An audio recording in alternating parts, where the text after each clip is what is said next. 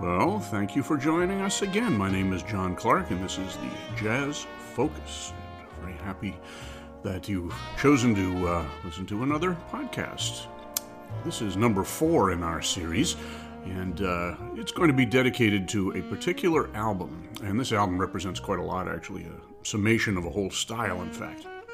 It was called The Big Reunion, and it featured members of the Fletcher Henderson Orchestra. This was several years after Fletcher Henderson died. He died in the early 1950s, and this particular band got together for the Great South Bay Jazz Fest on Long Island in the summer of 1957, and many Henderson alumni were present, and a few who weren't associated with Henderson to fill out the ranks as well. Now, a little bit on Fletcher Henderson's career. He was a piano player. He came from Atlanta, I believe, and he came to New York as a graduate student.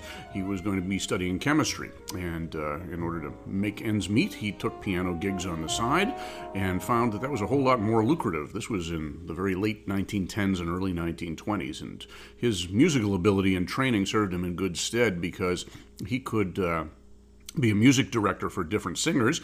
We talked in the first podcast about the classic blues era and how African-American women were introduced quite suddenly into the recording market to sing blues and blues-styled songs in 1920. And the popularity of those singers obviously meant that there were lots of spaces for them to record, and the demand rose for more singers and more musicians to play with them and to direct their music as well. And Fletcher Henderson stepped right into that gap and never looked back. His chemistry career ended rather suddenly, but he was a full-time musician by about 1920 or so. He led the band that toured with Ethel Waters, the great singer, blues singer, cabaret singer, on a tour through the Midwest that ended up down in New Orleans in about 1922, I think it was. He actually met Louis Armstrong at the time, and he tried to get Louis to join the tour, to come with the band backing Ethel Waters, but Louis didn't want to go. He was a homebody, and he said, I'll go if you take my buddy Zooty Singleton on drums, and they already had a drummer, so that didn't happen.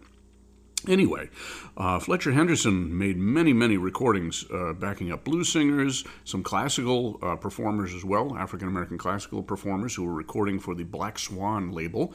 The Black Swan label was founded by Harry Pace and W.C. Handy in about 1921. It was an all black label. It was run by African Americans. It was staffed by African Americans. I believe the investors who invested in it were African American, and of course, they just recorded African American artists. And they tried initially to record African American concert artists, violinists, concert singers, things like that. But they found pretty quickly that the best-selling records were ones that were done by people like Ethel Waters singing popular music and blues. So Fletcher Henderson became the recording director of that label. It only lasted a year and a half or so before it went out of business, but Henderson moved around into other labels as well.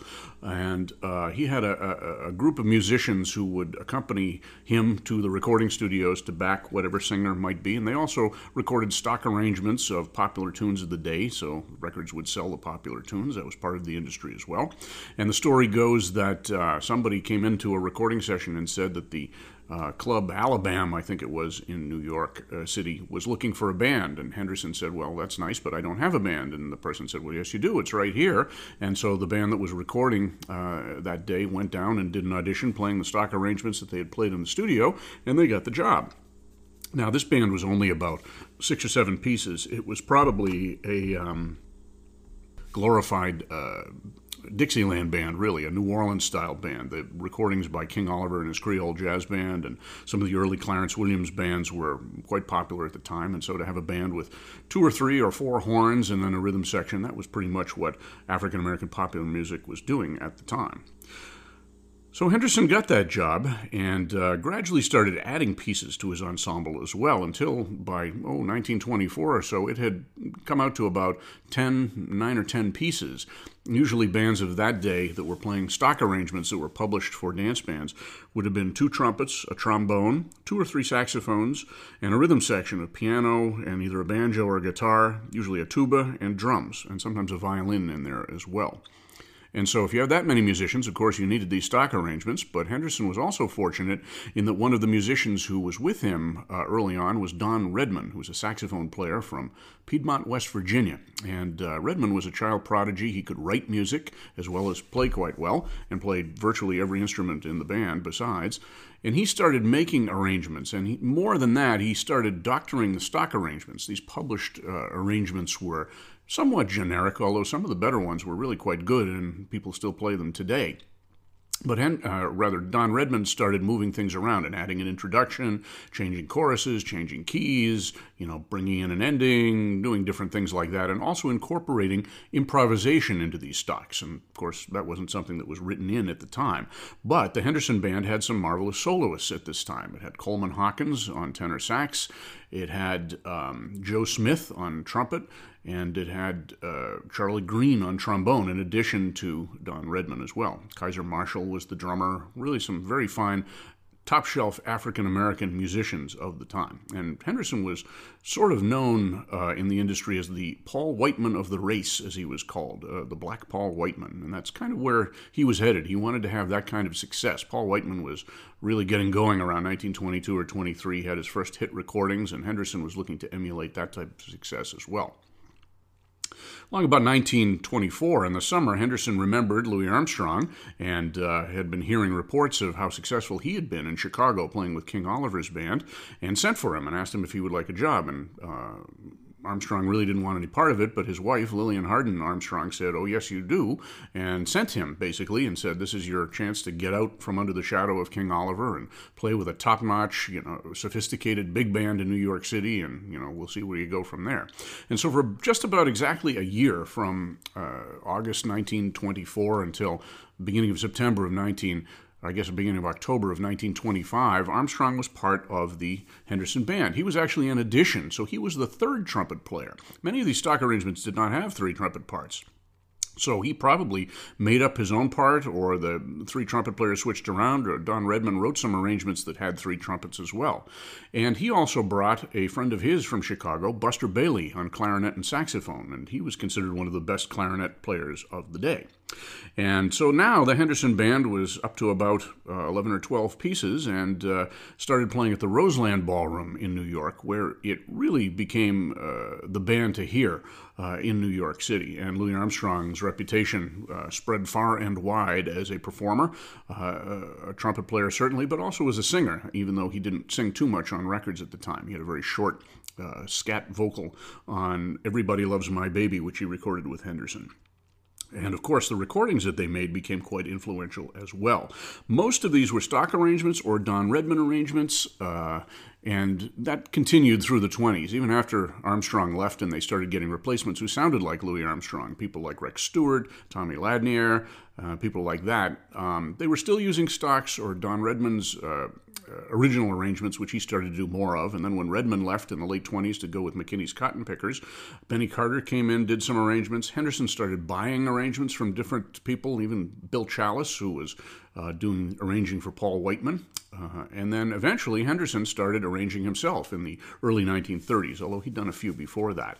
And he became the chief architect of his own band, the later period band from 1933-34 on. And that, by extension, was the style that Benny Goodman's first big band was playing in, because Goodman hired Henderson to be his chief arranger. Anyway, all that to get us to 1956 and the Great South Bay Jazz Fest. So this was a reunion of many of the Henderson musicians, and thankfully this was early enough that most of these musicians were in superb playing shape. They'd been playing, top-level professional gigs for 25, 30 years, some of them at this point, and they were not at all old or beyond their powers, and they looked at this as a kind of a businessman's holiday to go back to some of these arrangements. And they performed these arrangements probably how Henderson's band did them in the 1920s and 30s. When you think of recordings from that period, they were about 2.5 to 3 minutes long. So bands had to tailor their arrangements to that time limit. Duke Ellington created a whole style, creating arrangements of 2.5 to 3 minutes, and for that matter, so did Jelly Roll Morton. Henderson's band didn't really do that. They just truncated performances, and we have interviews with musicians who played with his band and who heard it, who said that performances could go 5-10 minutes sometimes because they just extend it for solos and let the great soloists go chorus after chorus if they were really feeling the heat on it, and build riffs and things like that. And the Henderson Band was probably the top-ranked jazz band among African Americans in New York at that point, and by extension the rest of the country as well. And that lasted until the end of the 1920s. So this band that assembled in 1957 was brought together by Rex Stewart, the cornet player, who had initially replaced Louis Armstrong in 1925, although he didn't last too long. He didn't feel he was up to the task, so he left and went on the road touring with Fletcher's brother, Horace Henderson's orchestra, and then with some other groups as well, before coming back in the later 1920s, about 1927, 28, and really fitting in with the band very well. So just to tell you the personnel in this band, it was done in 2 sessions, so they were slightly different, only 1 or 2 different people. We had Rex Stewart, Emmett Berry, Taft Jordan, and Joe Thomas on trumpets. All but Taft Jordan played with the Henderson Band. And for the second session, Dick Vance replaced Emmett Berry. He too played with Henderson. For trombones, there was a heck of a trio. J.C. Higginbottom, Benny Morton, and Dickie Wells. All of them played with the Henderson Band at one point or another, just not together. And there'll be one tune later on that features all 3 of them. For saxophones, we have Hilton Jefferson playing lead alto, and we're going to have a program at some point later on featuring the solos of Hilton Jefferson. It was really a remarkable soloist. Hard to describe his style, but we'll be hearing it a little bit later. And Garvin Bushell, who was didn't play any solos on this recording, but he played alto and clarinet. He played with Henderson back in the Ethel Waters days in the very early 1920s, before the band came together. And then he returned to the Henderson Band in the late 1930s when it was playing at the Grand Terrace in Chicago. On tenor saxophones, we have Coleman Hawkins, who, as I said, was a Henderson stalwart from about 1923 up until the time he left for Europe in 1933. And his replacement, actually not his direct replacement, but down the lane a little bit, was Ben Webster, who was also on this recording session, and he played with him on those great 1934 recordings. On baritone sax was Haywood Henry. Haywood Henry was known for playing with, I think, Erskine Hawkins' band. He was not a Henderson alum, but a very fine player. On clarinet was Buster Bailey. Mentioned that he came over with Louis Armstrong in 1924, and he was in and out of the Henderson Band right up until about 1938. And he was a remarkably fluent and technically assured clarinet player who played with practically all the great Harlem bands. He was good enough. He didn't have to go on tour too often. He could leave bands when the band left New York and immediately get something good with another band as well. The rhythm section was Red Richards on piano, Al Casey on guitar, Bill Pemberton on bass, and Jimmy Crawford on the drums, none of whom, to my knowledge, played with Henderson. Jimmy Crawford was known as Jimmy Lunsford's great drummer, and it's really an excellent rhythm section. So I think we're going to listen to a couple of tunes right now before I tell you any more. I'll tell you about the soloists as we go, but the first 2 songs we're going to listen to are a Henderson composition called Rappin' It Up. Rappin' It Up. This was from his 1934 band. This was one of Fletcher Henderson's first arrangements in this style that sort of led to the Benny Goodman style. In fact, Benny Goodman played this arrangement as well, and it is stretched out for many solos, and we'll talk about those when we get there. And then we're going to follow that up with a classic called the Sugarfoot Stomp, which was also known as the Dippermouth Blues when King Oliver recorded it in 1923 with Louis Armstrong on second cornet. When Armstrong came to the Henderson Band, Don Redmond said, "Do you have anything you want to bring with you that we can arrange that you'd been playing in Chicago?" And Armstrong said he had a little book of tunes that he brought, and this was one of them that Redmond liked. This was also a stock arrangement that they may have used too, but Redmond changed a few things. He put in a clarinet trio that isn't on a blues strain, it's on a 16-bar strain, you'll hear that. And this particular arrangement features all of the soloists. It has a trumpet battle and a trombone battle in there too, and we'll talk about that. Sugarfoot Stomp was recorded in 1925 by the Henderson Band, featuring Armstrong playing the King Oliver solo. Here it'll be taken by Rex Stewart on this recording. And Henderson recorded it numerous times, 5 or 6 times in 1931, when he was between recording companies and just sort of playing random recording dates pretty much. And this obviously was a very popular number with the band and with their audience, and virtually the same arrangement over and over again. And some of the players featured on those 1931 recordings are here in 1957, including J.C. Higginbottom, Benny Morton, Rex Stewart, Coleman Hawkins, and a couple of others as well. So, without further ado, let us listen to Wrappin' It Up, followed by Wrappin' It Up, followed by Sugarfoot Stomp.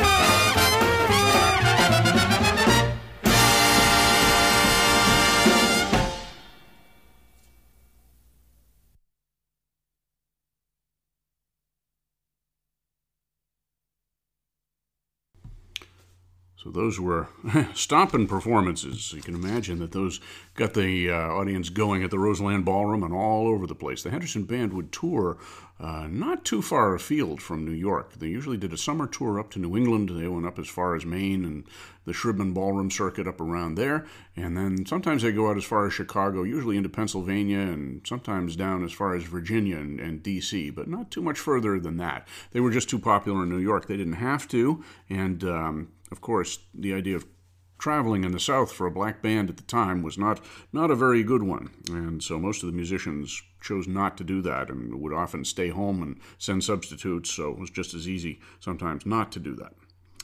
Anyway, we heard Wrappin' It Up. As I said, that was a Fletcher Henderson tune, an arrangement from 1934, and I will give you the lowdown on the soloist. Started with Ben Webster on tenor. He was playing a kind of a soft style at that point, which was very different from Coleman Hawkins. We'll hear him later. After that was Rex Stewart on cornet, Benny Morton, Taft Jordan on trumpet. He was much better known for his association with Chick Webb and then later Duke Ellington, but he was a contemporary of all these musicians. Hilton Jefferson took a very interesting sort of angular alto solo on this tune. He had been featured on it in the original record as well. Joe Thomas played the next solo on trumpet, Dickie Wells on trombone, Coleman Hawkins on tenor, then J.C. Higginbottom on trombone, and then at the end we heard the clarinet of Buster Bailey for half a chorus, and then the ensemble came in and took it out with him shrieking over the top there. Very exciting piece.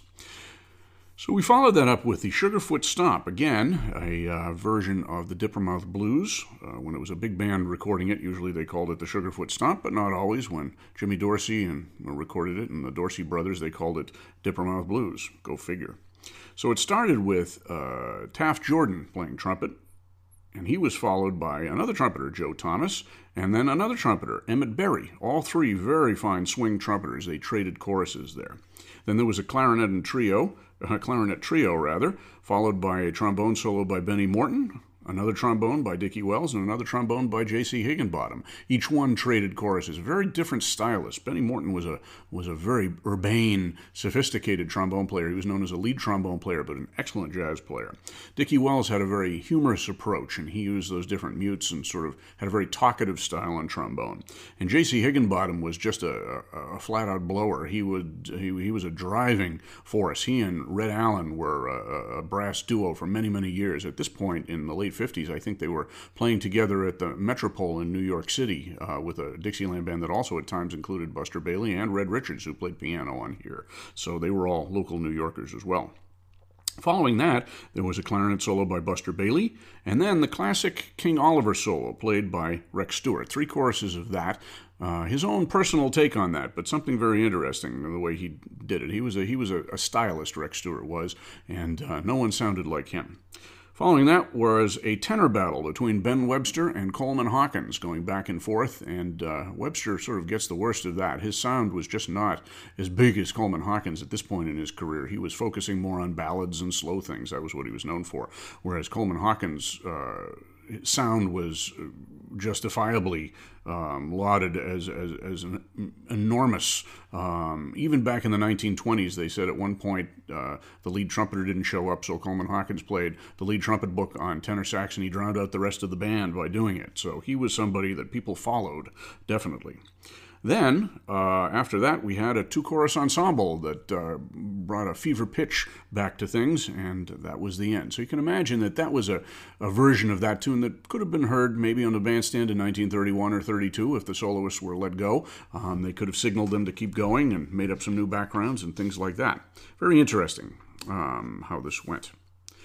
So this album, the great South Bay Jazz Fest big reunion of the Fletcher Henderson Band, also featured some original compositions and some spontaneous ones as well. A little bit later we're going to hear Honeysuckle Rose and King Porter Stomp, 2 more Henderson arrangements, but right now we're going to hear 2 things that were done specifically for this recording date.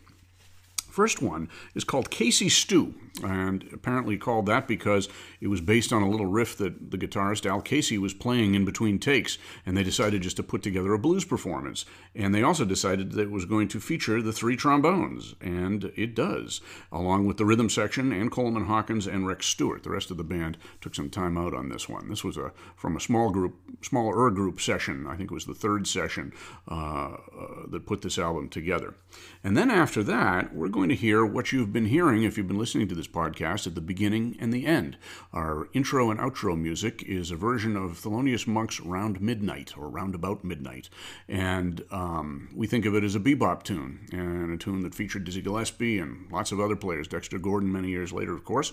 But for whatever reason, Hilton Jefferson was featuring himself on this number, I guess with some bands that he was playing with at the time in 1957. And they cooked up a little arrangement of this. Apparently it was made up by a fellow I don't know anything about named Jim Timmons. He was running part of the sessions, I guess, writing some of the music down to facilitate matters.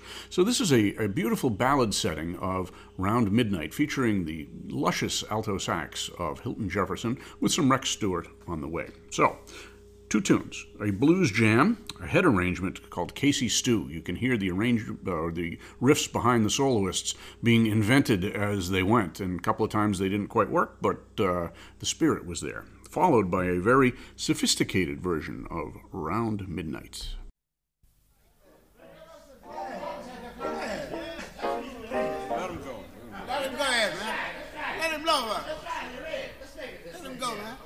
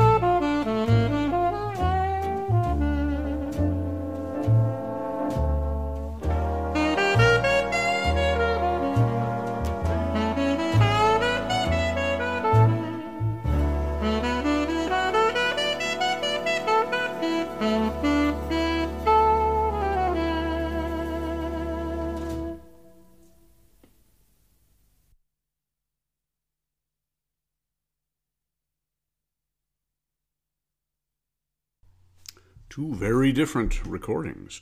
That Casey Stew is obviously a spontaneous recording. I don't know if it's quite as spontaneous as they wanted it to appear by putting all that chatter at the beginning, but you can hear how some of those riffs just grew very organically from what the trombones were playing, and then, of course, you had those trombone soloists just chasing each other around like mad. The solo order in that case was, of course, Al Casey on guitar. Dickie Wells started the trombone solos with 3 choruses. Hilton Jefferson played a 3-chorus alto solo. Then Benny Morton after him. Actually, Jefferson played 2 choruses, and then Benny Morton played 3 on trombone. Red Richards got his one solo of the day there, playing 1 chorus on piano. Then there was a bass solo by Bill Pemberton. And then J.C. Higginbottom took up the cudgel and played 3 choruses, very lively and in-your-face choruses. Then, who could follow that but Coleman Hawkins with 4 choruses? And then after that, 1, 2, 3, 4, 5 choruses, jam session, with riffs coming in and out, and people coming to the fore, and Hawkins and Rex Stewart and the trombones just going for broke on that. Really exciting performance. That was followed by the opposite number, a beautiful ballad performance of Around Midnight, featuring Hilton Jefferson. Hilton Jefferson had played lead alto for Henderson, certainly. He had also played for King Oliver's band in the early 30s. He played for Cab Calloway, for Noble Sissle, for lots of different bands. In fact, he initially replaced, he wasn't the initial replacement for Johnny Hodges with the Ellington band, but he played with Ellington in Johnny Hodges' seat for a couple of years. In fact, he made their first LP with him and recorded one of his very few solos with Ellington. on a version of The Mooch. So we'll be hearing more of Hilton Jefferson a little bit later. So we have two more recordings that we're going to round out this performance, this podcast of the Great Reunion with. And these are two Henderson evergreens. We have Honeysuckle Rose, the Fats Waller number, which was recorded by Fletcher Henderson in 1932, one of his best recordings from that period. It features a riff which starts out this performance that came to be almost as popular as the actual melody of Honeysuckle Rose, and then lots of solos as well. And from the same session in 1932, was recorded King Porter Stomp. They called it the New King Porter Stomp at that time. This is a tune by Jelly Roll Morton that had entered the big band repertoire in the middle 1920s. There are a number of recordings by big bands of the 1920s playing the stock arrangement of King Porter Stomp, one of whom was Fletcher Henderson, although that particular recording was lost. Apparently we have mention of that recording being made in 1925 to feature Louis Armstrong, but nobody knows what happened to it. It was destroyed, it was never issued, so we ain't got it. Henderson did record it in 1928, and using a little bit of the stock, but developing probably what was a head arrangement, probably some of Don Redman's ideas, maybe some of Henderson's ideas as well. And this was a tune that presumably they'd been playing ever since, that had sort of evolved over time and to the arrangement that it sounds more familiar to our ears today. And on that particular recording, Benny Morton and Coleman Hawkins and Buster Bailey participated. It was recorded again, as I said, in 1932. With Honeysuckle Rose, featuring Rex Stewart, Higginbottom, Hilton Jefferson, and Coleman Hawkins again, all performers on this album that we're listening to today, and recorded again King Porter Stomp in 1933, featuring Hilton Jefferson and Hawkins one more time. So, we will dive right in. These are two high-powered performances. I left King Porter to the end. They finished the album with King Porter Stomp, and I think you'll hear why when we get there. Can't imagine how a band could have followed this performance with anything else, or how another band could have. So we're going to listen to this right now. The Honeysuckle Rose was probably a head arrangement that was formalized by Fletcher Henderson. The King Porter Stomp was probably evolved over many years, a head arrangement and other ideas, and then Henderson probably wrote it down himself in 1932 or 33.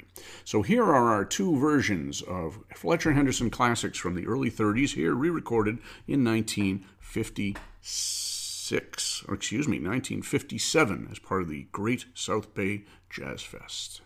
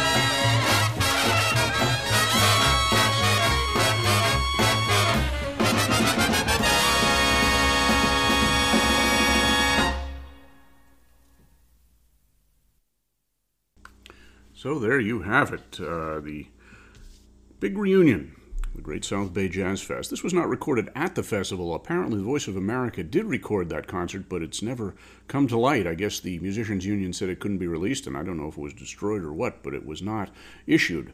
The next year, they did the festival, and Rex Stewart put together a similar band, maybe not quite as good, but it was recorded, and there is an album out of that. That wasn't as exciting as this album was. So fortunately, they did go into the studio for RCA Victor and preserved this. These performers were all, certainly at, a peak in their career. They were all playing fantastically well, at least as well as they had played back in the day when they had been with Henderson regularly. With one exception. I think Coleman Hawkins was playing better. The solo that he took at the end of, or in the middle of King Porter Stomp was just unbelievable. It utilized harmonic awareness that he didn't have back in the 1920s and 30s, that nobody did, and really launched him well beyond his contemporaries. He was considered sort of a father of the bebop movement. Players like Miles Davis and Thelonious Monk and even Dizzy Gillespie really thought very highly of Coleman Hawkins. Many of them played in his bands early on. time and absorbed quite a lot. He was a very well-schooled musician, well-schooled in theory and technique, harmony, and just an extraordinary musician. Certainly one of the 4 or 5 great jazz improvisers in history, as far as I am concerned. So I hope that you have listened to some, if not all, of these 4 podcasts that I have just posted, and I will be encouraged to do some more. I already have some ideas. I'm thinking about doing one on Tommy Dorsey's Clambake 7. He did some transcriptions in 1936 that were not commercially available. I have those. Those would be kind of interesting. Some of Dizzy Gillespie's early recordings as a leader are quite good, too. I'm thinking about some more Western swing bands, some other vocalists who weren't terribly well known, like Jane Green. I have lots of ideas. So hopefully there'll be enough interest to keep me going. So I hope you've enjoyed your Jazz Focus for the day. My name is John Clark, and we hope to encounter you again on these airwaves soon. So see you on the other side.